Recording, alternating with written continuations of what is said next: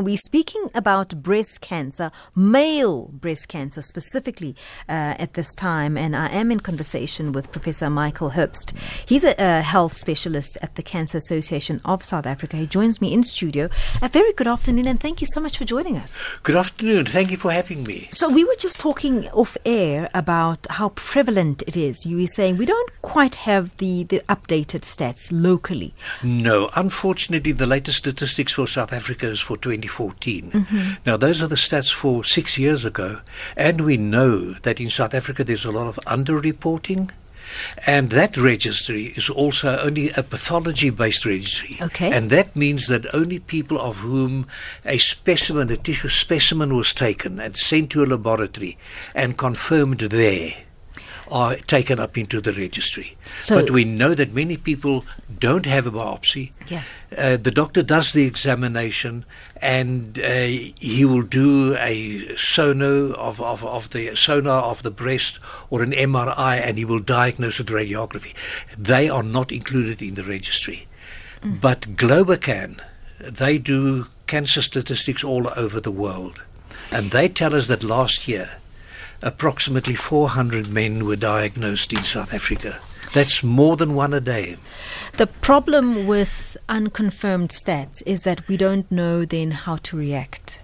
Absolutely, and because people look at the cancer registry, they say, oh, there were only 140 men diagnosed in 2014. It's a rare cancer. It's not something to get concerned over or to worry about.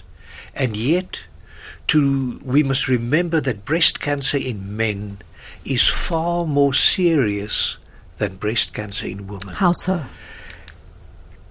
Percentage-wise, more men die of male breast cancer than women die of female breast cancer. Is it a diagnosis issue? Amongst others. But it's multiple. Okay. First of all, yes, men are terrible at health-seeking behavior. You sit with the pain? So you say, cowboys don't cry. Yeah, you sit with the the pain. Hunter cannot be hunted. Yeah, That yeah. masculinity type of thing that us men have, which is terrible, but still it's there. Then apart from that, we also have the fact that there's very little tissue in the male breast. So it infiltrates the whole of the breast much quicker than it would in the case of a female. And is it also because sometimes we spoke earlier, you and I, off air, about that it could feel like it's maybe under your armpit. So absolutely. Maybe I was doing gardening and maybe I overstretched, or maybe I did something else. You don't quite think it could be something like that. We must remember that cancer causes an inflammatory condition.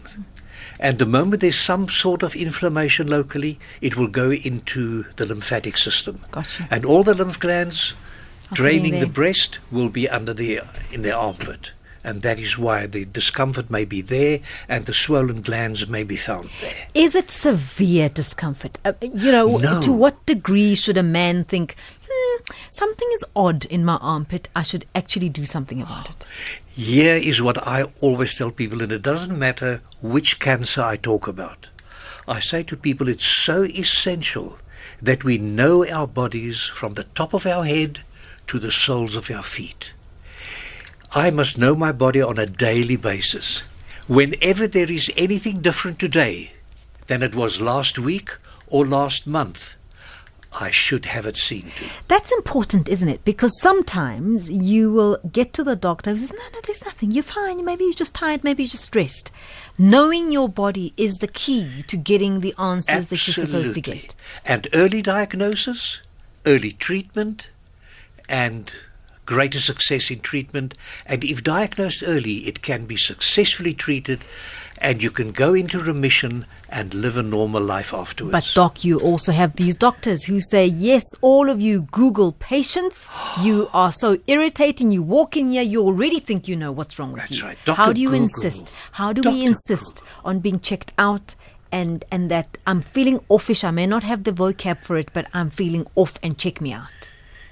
And I think we should have that in ourselves, to go to the doctor and say, look, doctor, I know you may feel that I am wasting your time, but please, I have a family, I have relatives, I have friends, and all those people they still want me to be around for as long as possible. And I want to be there for them. So please hear me out and let's check it out. And no doctor will chase you out of his consulting room. Well, with that, having said that, nobody's going to chase you out. So we have now on the line Bobby. Bobby is a survivor of breast cancer who joins us now on the line. And I really appreciate the fact that Bobby has been willing to open up about his own case. And we are trying to get that line is giving us problems there. So as soon as it's sorted out, we'll get it to him.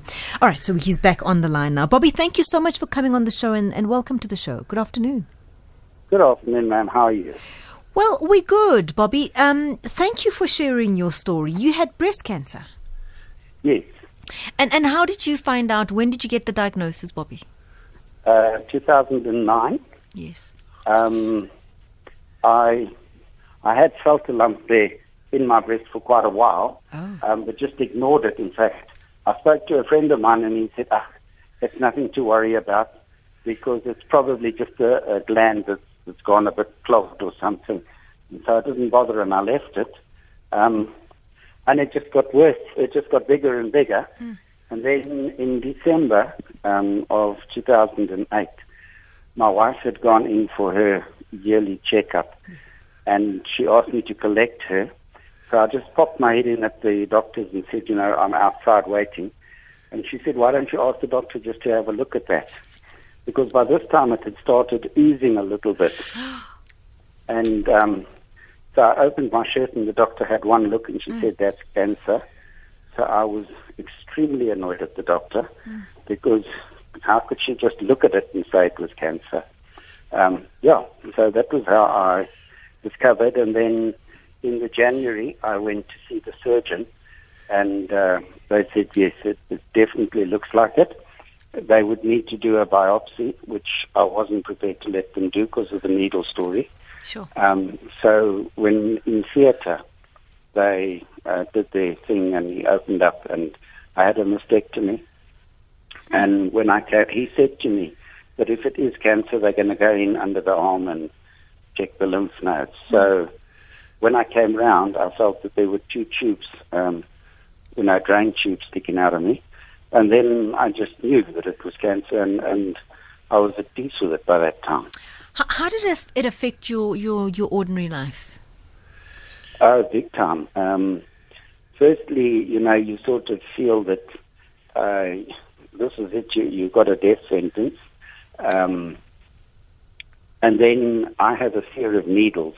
So I went to, after the operation, and I had to go and see the chemo guy, the oncologist, and I said to him, look, let's sort this thing out quick. You give me the pills that I need to take, I'll take them when needed, and that's it. And he said, no. Bobby, it's not me laughing, eh? I promise you, it's no, it's don't not worry. me. It's the doctor laughing. It's not me laughing. You've got to laugh. I mean, you know what? In all honesty, you've got to look for the funny side in cancer. But Bobby, it's so typical of us men, Yeah. Oh, yes, without a doubt. My wife conned me into going to the doctor because, we know better than the doctor. We don't do it. How long was the treatment, Bobby? After the mastectomy, I had 6 months of chemo and then 6 weeks of radiation and 5 years on tamoxifen, which is that hormone blocker. How are you doing now, Bobby? 150% fine. Bobby, how old are you now? I am now 63 this year, I think. Okay, so you were about in your early 50s when you were diagnosed? Yes. Sure. I really appreciate you giving, I love the fact that you're honest about the fact that you didn't want to get it checked out. You were one of those guys. To those who are listening, who pretty much are like you, what would you say? You know what? I strongly suggest have it checked out. It's not painful. Cancer, when it starts, 90% of them are not painful. So you tend to ignore it. When it starts giving a problem, it starts becoming a little bit too late. If I had gone at the first sign, I could have had a lumpectomy. 2 years before that, I was lying in the bath, and I just happened to just wash my chest, and I felt this little pea-sized lump next to my nipple. And I called my wife, and I said to her, big joke, you know what, I've got breast cancer. Not realizing that men do get it, and this is a fact. And you know what, if I had gone and had this little lump taken out then, I would have saved myself so much hassle. Let me put it to you this way. I understand when women say they feel incomplete without their breasts. Well, you know, a man with just like half a chest, I won't go swimming without a T-shirt on. I won't take my shirt off. Sure. And it does affect you. You sort of do feel a little bit not all there. So, yeah, it definitely is a fact. Thank you so much for sharing your story, Bobby. Really appreciate you coming through and talking about your story. I really appreciate it. Thank you, Bobby. Thank you, Bobby. We celebrate each day of your new life with you. Thank you. We appreciate that too. You know, to this point, Prof, until he said it, I just hadn't thought about the aesthetics. I hadn't thought about the fact that for a man, it's as equally traumatic to lose a piece of their body. Let me tell you why. The surgery is very drastic. You must remember that there's a very little tissue, as we spoke before we went on air. Yes. The male breast isn't very large. Yes. So the moment with a delay and there's infiltration into the little bit of tissue that is in the male breast, they have to remove all that tissue. Sure. And I can tell you, I have seen some guys who've had a mastectomy and there's really a hollow in their chest, because they've got to go down, right down practically to the ribs, the surface of the ribs, and then hope that there will be granulation of tissue over it again.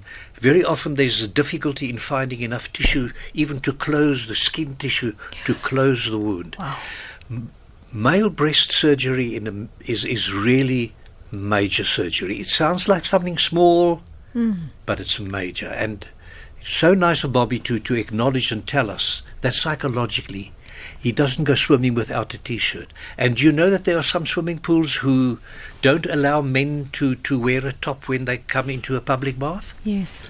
Because men are supposed to just have a Speedo type thing on and bare chest.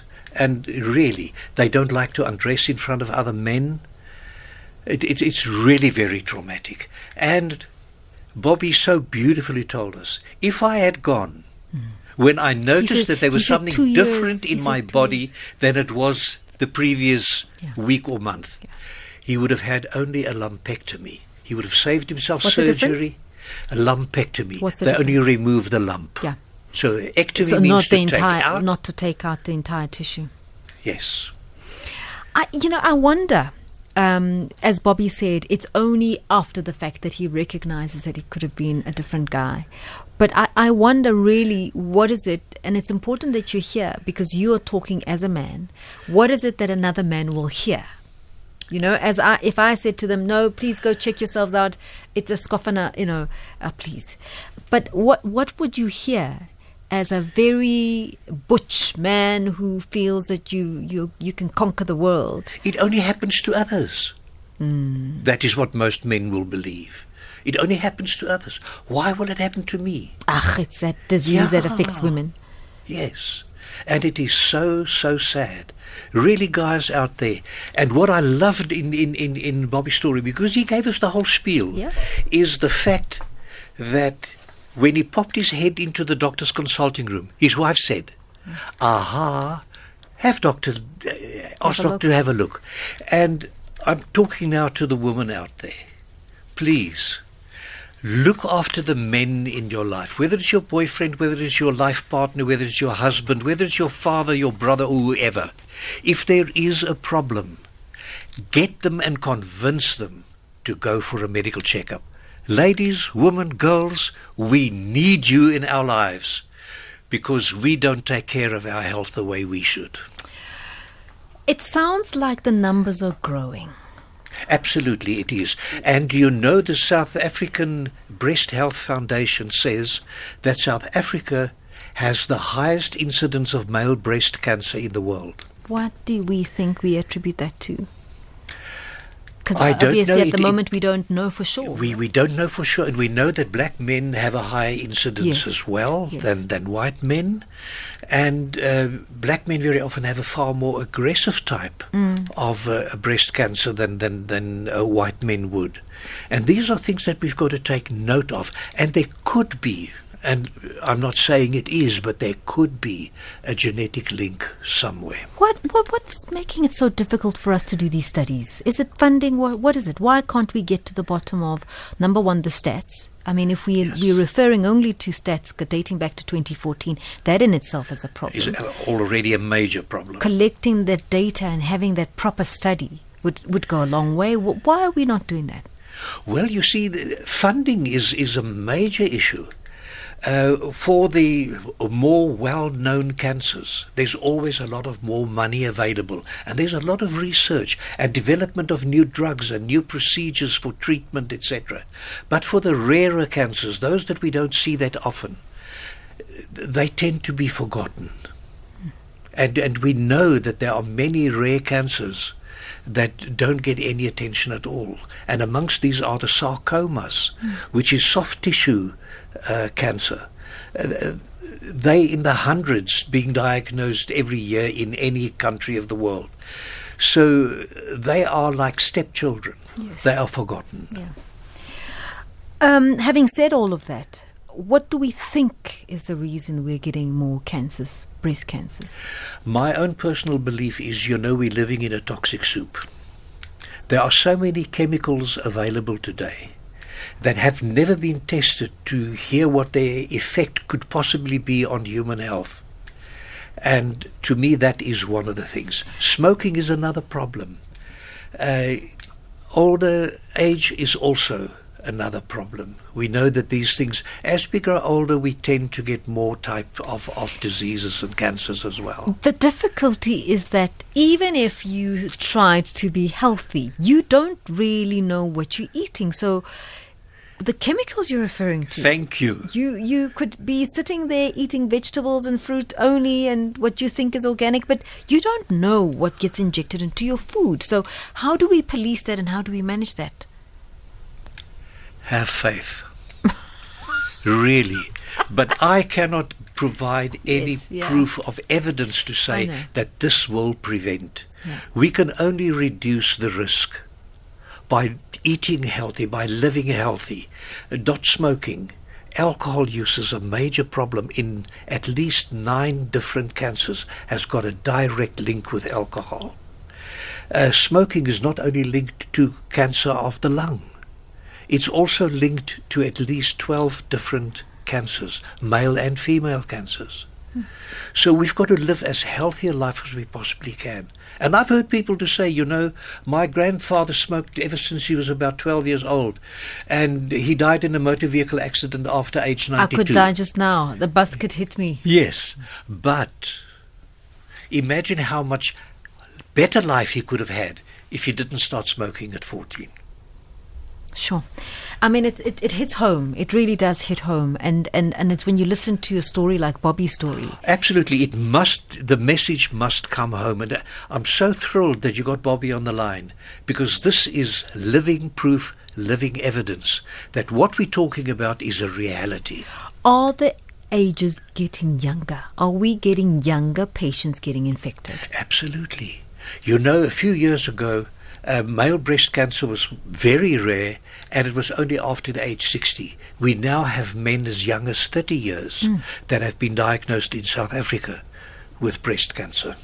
So it is getting older, and that is why I believe that my personal belief of the toxic soup that we live in, the air pollution, the chemical pollution, and as you mentioned, even our food and drinks, that may play a role.